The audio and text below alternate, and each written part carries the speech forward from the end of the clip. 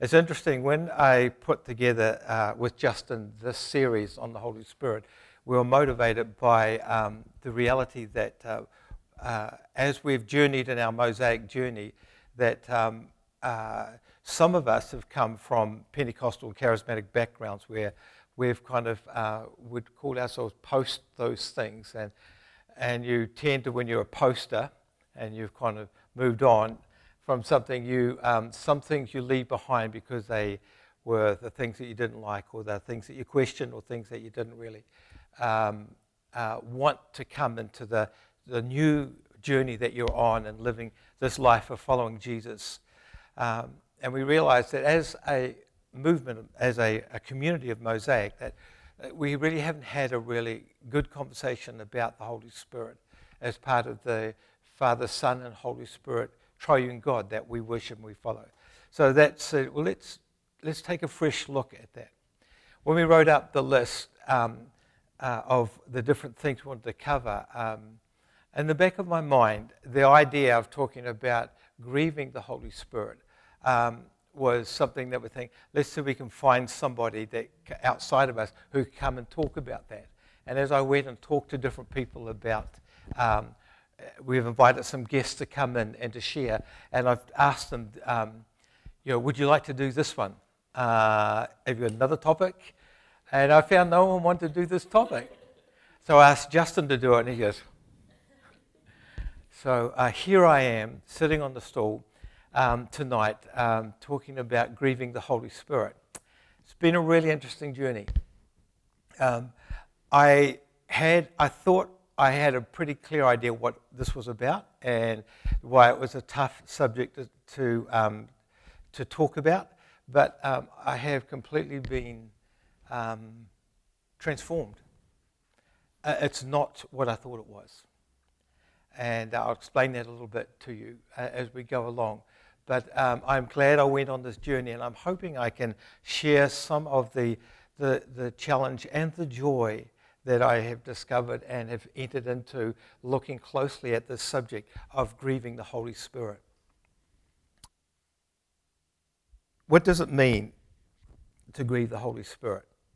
As part of the question that I started with. And when I was dragged up through church as a kid, this topic was talked about a few times and left a lasting impression on me. And that's, guess, what I was carrying as my, if you like, starting point. That thing that you get scripted into you as a kid. It's hard to shake them off. And I didn't realize, but it was acting on me. And as I began to look at this, I realized what was acting on me. It was such ideas that were planted in my innocent head as a child that if you grieve God, He's going to get you. And it was founded on things like in Isaiah where it says, "But they rebelled and grieved His Holy Spirit. Therefore He turned Himself to become their enemy, and He fought against them." And I can remember in my Sunday school class doing this as one of those memory verses, and the Sunday school teacher saying, "Do you know what this means?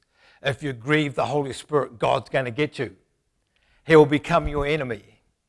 And then kind of as the time went on, other things like in Thessalonians, where do not quench the Holy Spirit, and the preacher was saying, if you quench the Holy Spirit, you'll have nothing. You'll be like someone in a dry land where there's no water, and you'll die of thirst.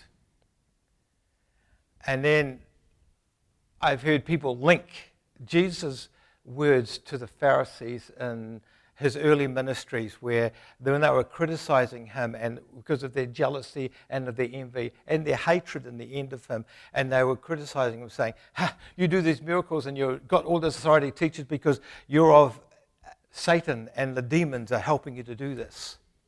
And Jesus quietly says to them, hang on, you're overstepping a line here, and I've got to warn you.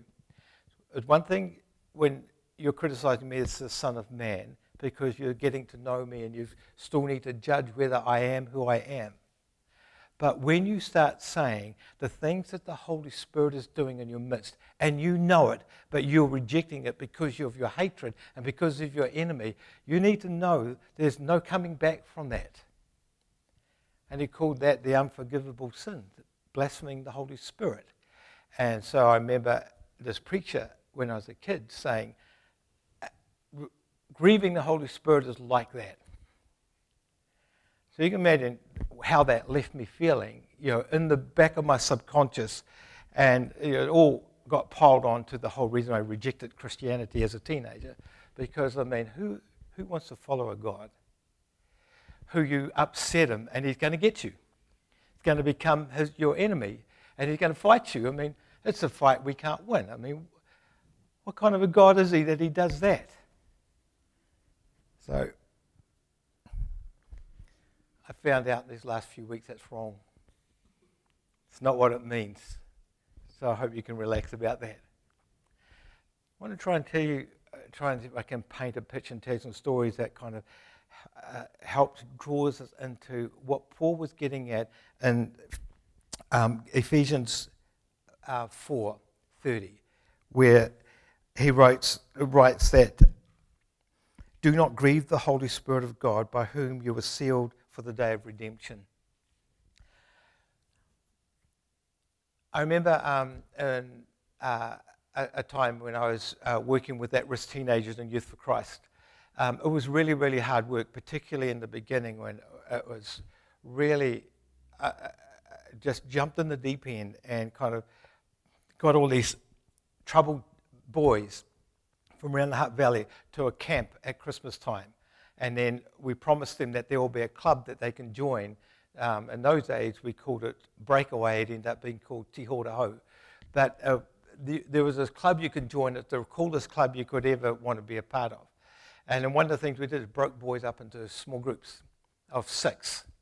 And each adult leader was sort of the leader for the year. I had a group of pretty tough boys.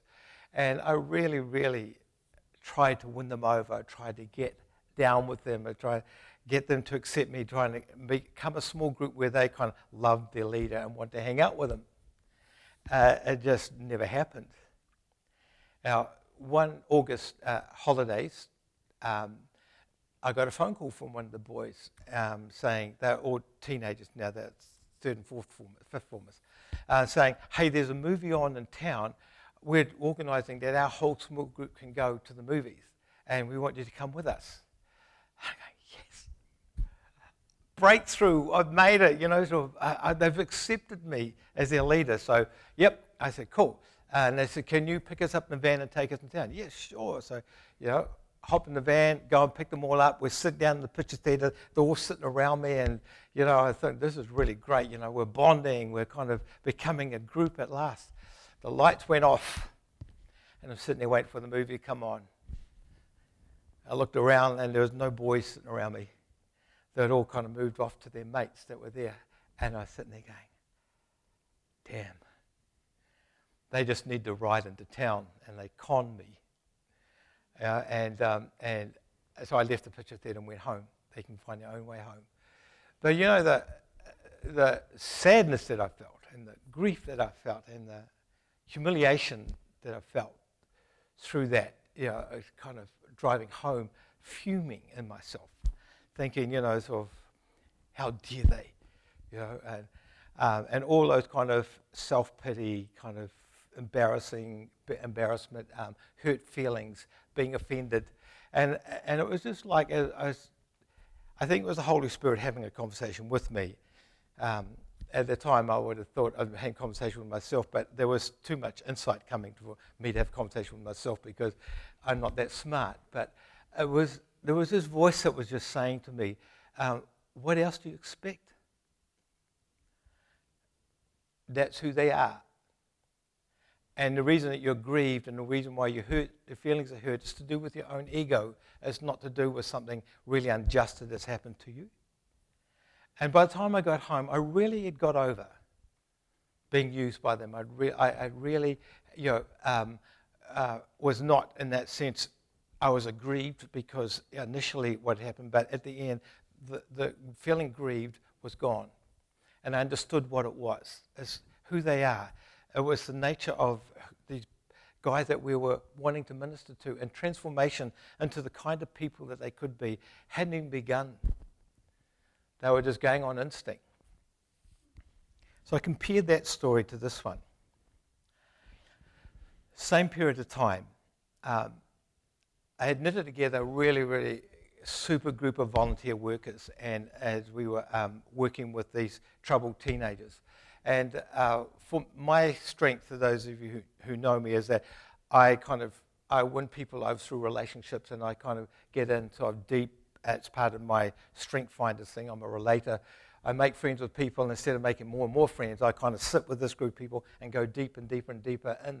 And I've done this, I was sort of 2 years in relationship with this group of volunteer workers, and we'd really knit it together really well. And there was a bond, and there was a connectedness, and a real belonging, and a sense of vision and going together. Just coming up to one Christmas, there was a bit of kind of miscommunication, a bit of breakdown in our organisation. This was in the days before cell phones.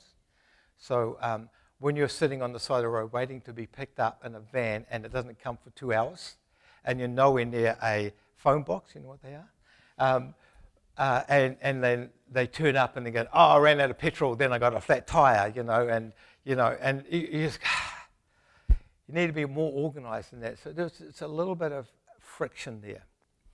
And in that moment of friction, someone says, we'll call him Jade.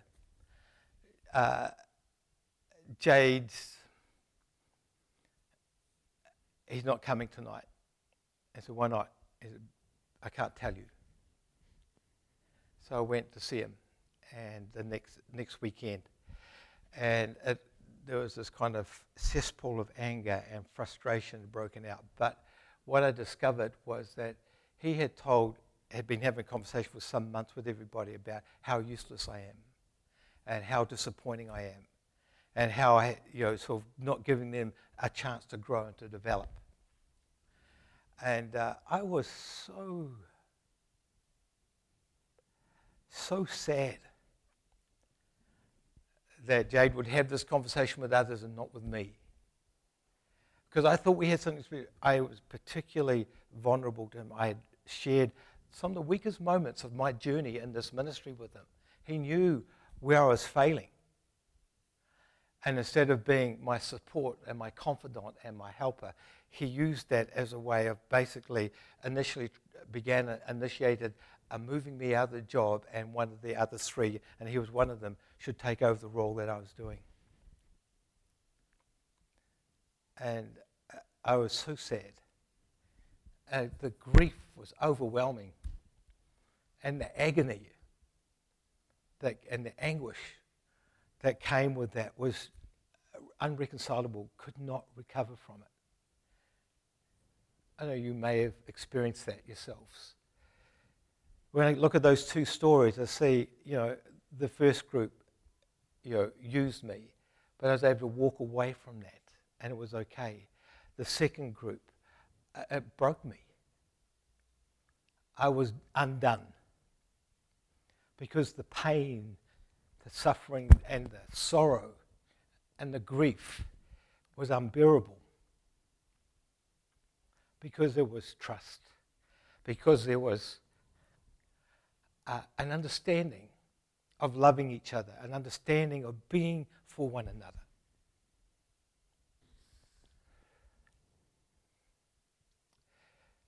I think when Paul said, do not grieve the Holy Spirit, I think that's what he's talking about. The definition is to make sorrowful. When to grieve the Holy Spirit, the Greek word, what Paul was meaning is to make sorrowful, to affect with sadness, to cause grief, to give offense and pain to somebody. So there's kind of like 3 aspects to this grief he's talking about. There's sorrow, there is grief, and there is anguish that's like agony. And that's the kind of pain that God feels. This is a discovery that I made, and this is where I had to make a switch. See, up till now, I'm thinking of grieving God or grieving the Holy Spirit as being a bit like law and punishment. There's this kind of law. Do not grieve the Holy Spirit. If you do, you'll be punished. But that's not what's happening here at all. It's definitely not what Paul meant. It's not what he meant in Thessalonians. We talked about quenching the Holy Spirit. And it's not what he meant here about grieving the Holy Spirit. And the conversation Jesus had about blaspheming the Holy Spirit is something entirely different. What he's talking about here is about caring. It's only when we care that we take notice. It's only when we are aware of the others that we're willing to do something about our behavior. Here is the conversation that Paul's inviting us into. He's saying, you have been brought in through the redeeming work of Jesus Christ to become a new creation, to become a new creature, that you have in you me living with you. The Holy Spirit dwells in you, and there is a relationship developed. The Holy Spirit within a person is the presence of the living Christ within that person. So to grieve the Holy Spirit is to cause sorrow, distress, and emotional pain to Christ himself. Through his presence in us, Christ is witness to every word, every thought, and every act.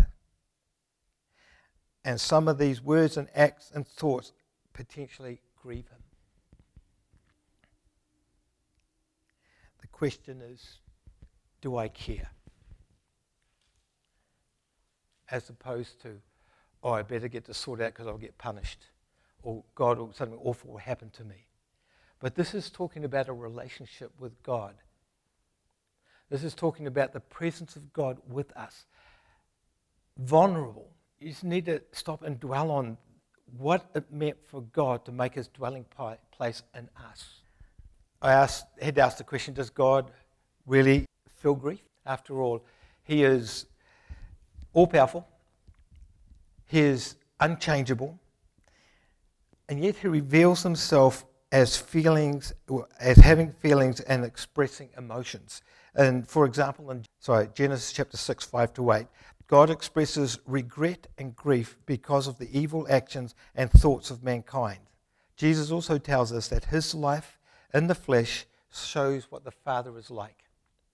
And Jesus felt emotions, indignation, wrath, sorrow, affection, and joy. So there's a sense in which I really had to come to terms that in some senses that we are made in his image, and the very things that you and I experience, when I think of that pain that I felt with that kind of betrayal and that broken confidence way back there with my group, and how that was so painful. And I wasn't aware at all of the depth of it. But God is absolutely aware of our betrayal, of us doing stuff that grieves him, because he's completely present with us. And he is person. The emotions that you and I have, the ability for us to be offended, to be hurt, to be grieved, was in God put in us. Do I care?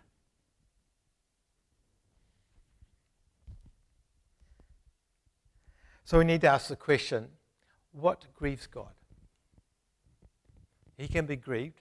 Paul is saying, don't grieve God. So what grieves God? And fortunately, if you read Ephesians 4, it's got a heap in there. And I'll just pull out some of the things so you can get an idea. God can be grieved by what we do, what we think, and what goes on in our hearts. The verses surrounding verse 30 in chapter 4 offer insights into what matters, insights into matters of the heart, mind, and actions that might grieve the Holy Spirit. So let's look at some of them. In Ephesians, in verse 29, it asks us to consider looking at the words that we speak. We are advised to stick to talk that builds up, helps, and benefits others, bringing joy and pleasure and grace into their lives. We should assume that corrupt communication that talks the kind of talk that tears people down, hurts them, and is continually not for their best, but for their worst, that this grieves God. Scripture is full from beginning to end of warning us about our speech, perhaps because words provide the most tangible window into our hearts. I remember looking at my notes on this that I've taken these off. These are thoughts and ideas that a long time ago I read a book by John Stott on this subject. And so I've kind of pulled some of his thoughts out here. And I remember reading this and being absolutely kind of resistant to the idea that the words that I speak, what I say out loud, is actually what is going on inside of me. I really wanted to be able to say, no, they are like an explosion of badness that happened in this moment, and it just came out because I don't have self-control. But what Paul is saying to us, and we see this in James, and we see this in other epistles too, the place and the Proverbs are full of this. The words that we speak, the words that we say reveal what's in our hearts. And all I can say is that, God must be grieved all the time by me.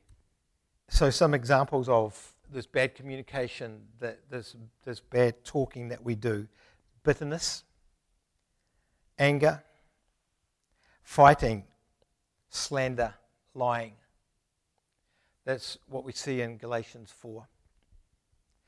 Words can make known the hidden things in our heart. You might not realize what's lurking there within you unless you make the effort to listen to yourself.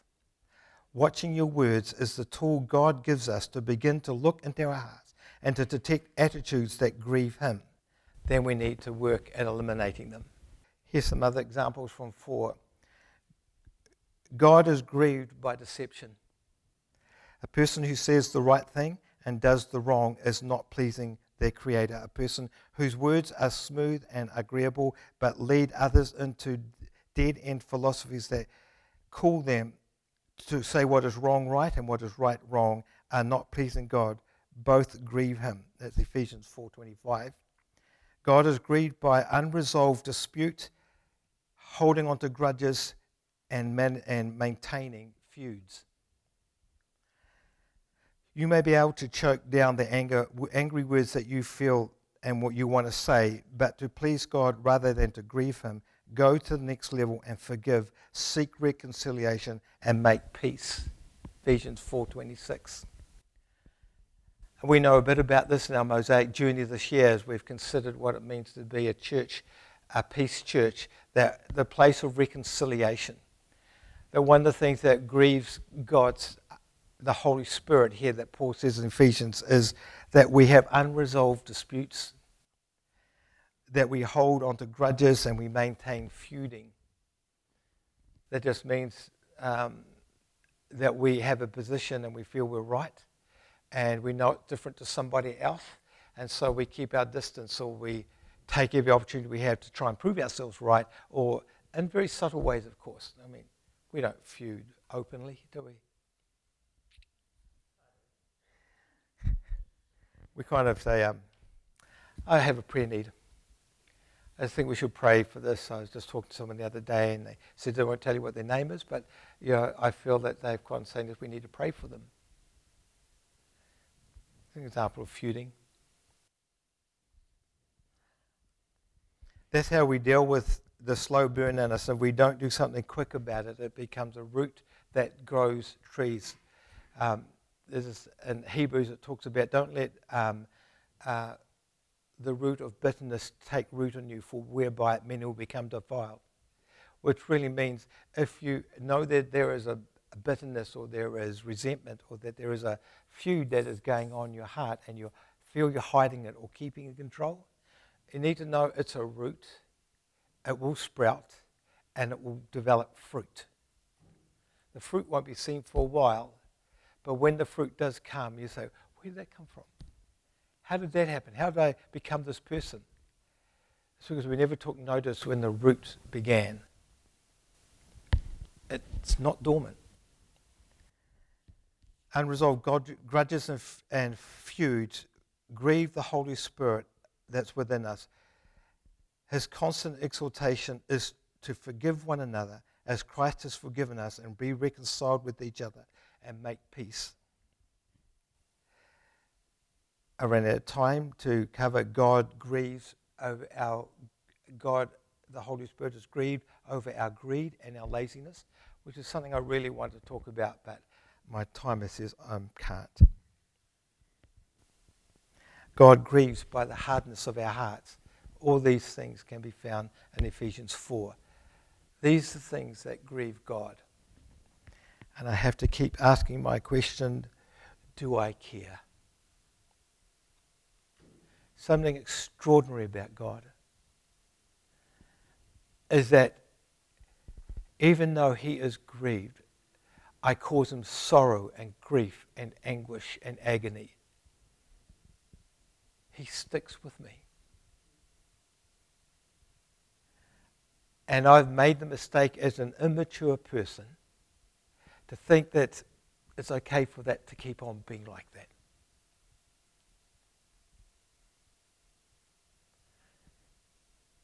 There's got to be a time when God needs to get firm with me and saying, for goodness sake, grow up. Become an adult. You're in relationship with me. You understand me. You know me. You know that I've invited you into a journey of love and trust and reconciliation, which will bring peace to your life. If you're not experiencing this peace, guess who's holding the button for that to happen? Who's holding the mechanism for that to happen? It's you. Stay in your immaturity. Don't care what you do, grieves God. You'll keep living in this place of immaturity, of brokenness, and lack of peace in your life. That's why it matters to God. Not because he's offended or because he's pissed off. Because he genuinely desires our peace. That's in chapter 4. He wants us to grow up in every way into the fullness of Jesus. Not only us as individuals, but us as a group. And not just for ourselves, but for the world to know that Jesus is the one who brings peace into the world in no other way except through this process of reconciliation. This process of being in relationship with God where we learn how to walk with him in a way that doesn't grieve him. Instead, this is why God is grieved. Instead of speaking the truth in love, we will grow to become even more, we will grow in every respect. Instead of speaking the truth in love, we will grow to become in every respect the mature body of God who is the head, that is Christ. From him the whole body joins and held together and every supporting limb grows and builds itself up in love as we are part of the work that he is doing. That's what God wants. That's why he spoke through Paul and says, tell him not to grieve the Holy Spirit because there's something good I want to give. So I want to have an opportunity now for us to reflect on this. I'm not going to have a discussion or get to talk to each other. I really think if I've been able to provoke something in you that it would need some time of quietness and of reflection. I guess the writers here have already got their pads and pens. You may want to write some things, or you may just want to sit in quietness and just allow God to speak to you. You may want to go over here to the prayer station and engage in just something physical to speak to God. But I encourage you to, have you got the words up? Good. Spend time reflecting that. I want you to kind of remember the grace of God. Remember his goodness. Remember the journey that he's begun to bring us back to himself, to reconcile us to him. Allow yourself to remember that and why and what he hoped to achieve. And then ask you the question, do you care? And if not, find out why not. We'll begin the journey of finding out why not. I have to tell you, I found out I didn't care in the way that I wanted to. And I explained a little bit to you just before that is because I let myself off the hook to say, God's not going to dump on me. God's not going to punish me. That's good. But I had to go and go, so why don't I care in the way I want to care? And I needed to confess that to God.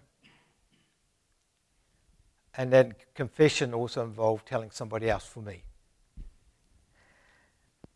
Repent is just the act of saying, I'm going to change. Recalibrating is to find out the change that you want to make. And most of all, allow your hearts to be filled with the joy of where this will take you. Let me pray, and then you just continue on praying. Holy Spirit, we sit here tonight aware of your presence, but hardly comprehending how your presence is so full, and you're in this moment with us all the time. There is not a time that you go to sleep, go away. You are here. Every word I say, every thought that I have, every action that I do, you see it all and it impacts you. I can hardly comprehend that. Yes, as we've been looking at your word tonight, we see that there's something of that going on that we need to grow up and understand more. Help us in our time reflection now, Holy Spirit, to hear your voice, to hear what it is that you want to say to every single one of us for where we're at. Lead us to a place where we can rejoice of your presence in us. Just continue reflecting and praying for a while.